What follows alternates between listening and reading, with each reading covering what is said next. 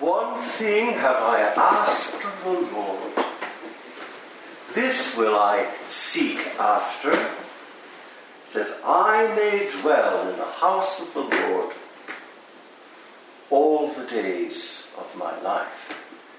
In the name of the Father, and of the Son, and of the Holy Ghost. Amen.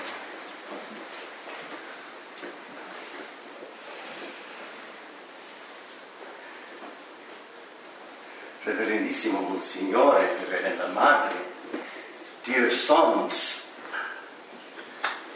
I am again astonished by the liturgical providence of God. Today's Mass seems to have been composed with the two of you in view. And this, of course, is the splendor of the liturgy, is it not? That the Holy Ghost so operates through the texts and rites of the sacred liturgy that all our needs are met. In this way, God provides for his children by calling them to the table that Mother Church sets for us day after day. And what do we find at the table? Exactly what we need.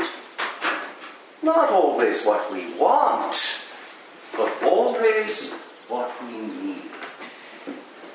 And so, I heard in the introit of today's Mass the prayer of your hearts, dear Brother Chrysostom, dear Brother Irenaeus. Hear, O Lord, my voice with which I have cried to thee. Be thou my helper. Forsake me not, nor do thou despise me, O God, my Saviour. Well, this in itself is a prayer for every hour and every season of life. But what is the psalm given us with the introit? It's Psalm 26. The Lord is my light and my salvation. Whom shall I fear? The Lord is the refuge of my life. Of whom shall I be afraid? It is in this psalm that David confesses to the Lord his heart's deepest longing. It is thy face, O Lord, that I seek. Hide not thy face from me. And again, it is in this psalm that David prays, one thing I have asked of the Lord. This, of course, this one thing of the psalmist is the one thing of which our Lord spoke to Martha at Bethany. One thing is necessary. And the psalmist says, one thing I have asked of the Lord, this will I seek after, that I may dwell in the house of the Lord all the days of my life. So the Church gives you today, dear sons, the perfect psalm for the first day of your monastic journey. Psalm 26. Take it to heart. Repeat it. Ruminate it. Make it your own. Allow it to pass from your head into your hearts. And then, of course, we had the collect. I alluded to the collect this morning in chapter at the ceremony. This extraordinary prayer given us again by the Holy Ghost, who comes to the help of the Church in her prayer, who comes to help us in our weakness, for we know not how to pray as we ought. And the inexpressible groanings of the Spirit find their articulation in the prayer of the Church. And notably, in the collect each day. We can pray the collect with complete security, with the utter assurance of presenting to God a prayer that he already wants to answer. This is the grace of the collect of the day. We can pray it with complete boldness and assurance, because in giving us the collect of the day, the Church gives us the prayer that God, in His providence, has already determined to answer. And so we can say it with full confidence and conclude it per Christum Dominum Nostrum with a resounding Amen. O God, who hast prepared for those who love Thee such good things as eye hath not seen, pour into our hearts such love towards Thee. What an extraordinary petition. Infunde cordibus nostris tui amoris affectum.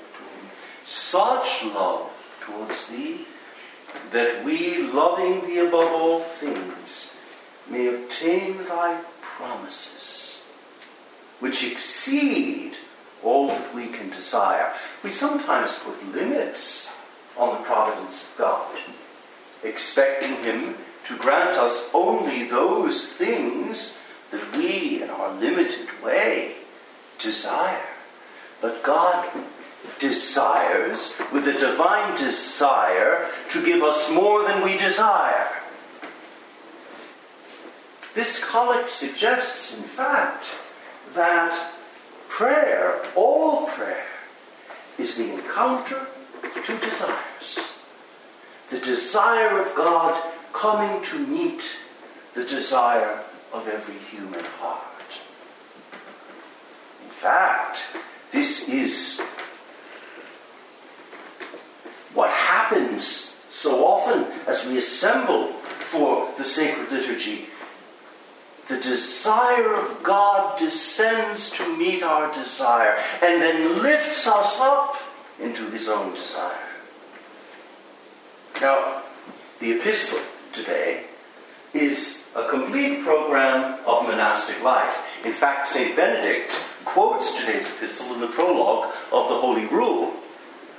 Again, look at the liturgical providence of God. And so what does the apostle say today? Be ye all of one mind. Omnes unanimes in oratione estote. Having compassion one of another, being lovers of the brotherhood, merciful, modest, humble, not rendering evil for evil, nor railing for railing, but contrariwise, blessing, for unto this are you called, that you may inherit a blessing. This goes to the heart of what it means to be a Benedictine. Vir Dei Benedictus. St. Gregory there, in the second book of the Dialogues, was making a play on words. Not only was he blessed in name, but blessed by grace. And so too, his sons, Benedictines, are to be blessed not only by the designation, but blessed by the grace of God. And we, being blessed, bless God in return. To bless God is to praise God. It is to confess Him. It is to sing the praise of His glory. Sed e contrario benedicentes, quia in hoc vocati estis. God has called you to the monastic life to bless Him and to bless your brethren. And to be a blessing for the whole church. For unto this are you called, that you may inherit a blessing. You'll need to linger over that text today and look at it from all angles. St. Peter says something in this epistle that was echoed later on in the 12th century by the monastic fathers, who described monks as being St. Peter says here, fraternitatis amatores. But in the 12th century, monks were often described as being amatores Dei ac loci ac fratrum. Lovers of God, lovers of the place, and lovers of the brethren. And this, I think, aptly describes Benedictine life in all its dimensions. Love for God, preferring nothing whatsoever to the work of God. Love for the place, the vow of stability, the rootedness that allows a man to grow and to become fruitful in the house of the Lord. And love of the brethren. This love of the brethren, of course, leads directly into the gospel. The gospel today is also very Benedictine, because St. Benedict would have his monks see Christ everywhere and in everyone. Christ in the guest, Christ in the sick brother, Christ in the abbot, Christ in the weak, Christ, Christ, Christ. This is the Benedictine vision of things. To see the face of Christ everywhere. This is what it means to be a monk of perpetual adoration. Perpetual adoration. Seeking always the face of Christ and adoring always and in all places and at every hour the face of Christ. What impedes our contemplation of the face of Christ, what impedes our intimacy with the heart of Christ, is the sin by which we harden our faces and close our hearts to one another. And so today's gospel calls us to go to one another with open faces and with open hearts. The brother who hardens his face and closes his heart to another brother has by that fact hardened his face and closed his heart to God. And the brother who hardens his face and closes his heart to God will be incapable of encountering his brother. And so here too, in the gospel, we are given really an image of, I suppose, what modern terminology would call the dynamics of Benedictine life. And then what are we going to sing in the offertory? Benedicam Dominum. I will bless the Lord who hath given me understanding. I set God always in my sight.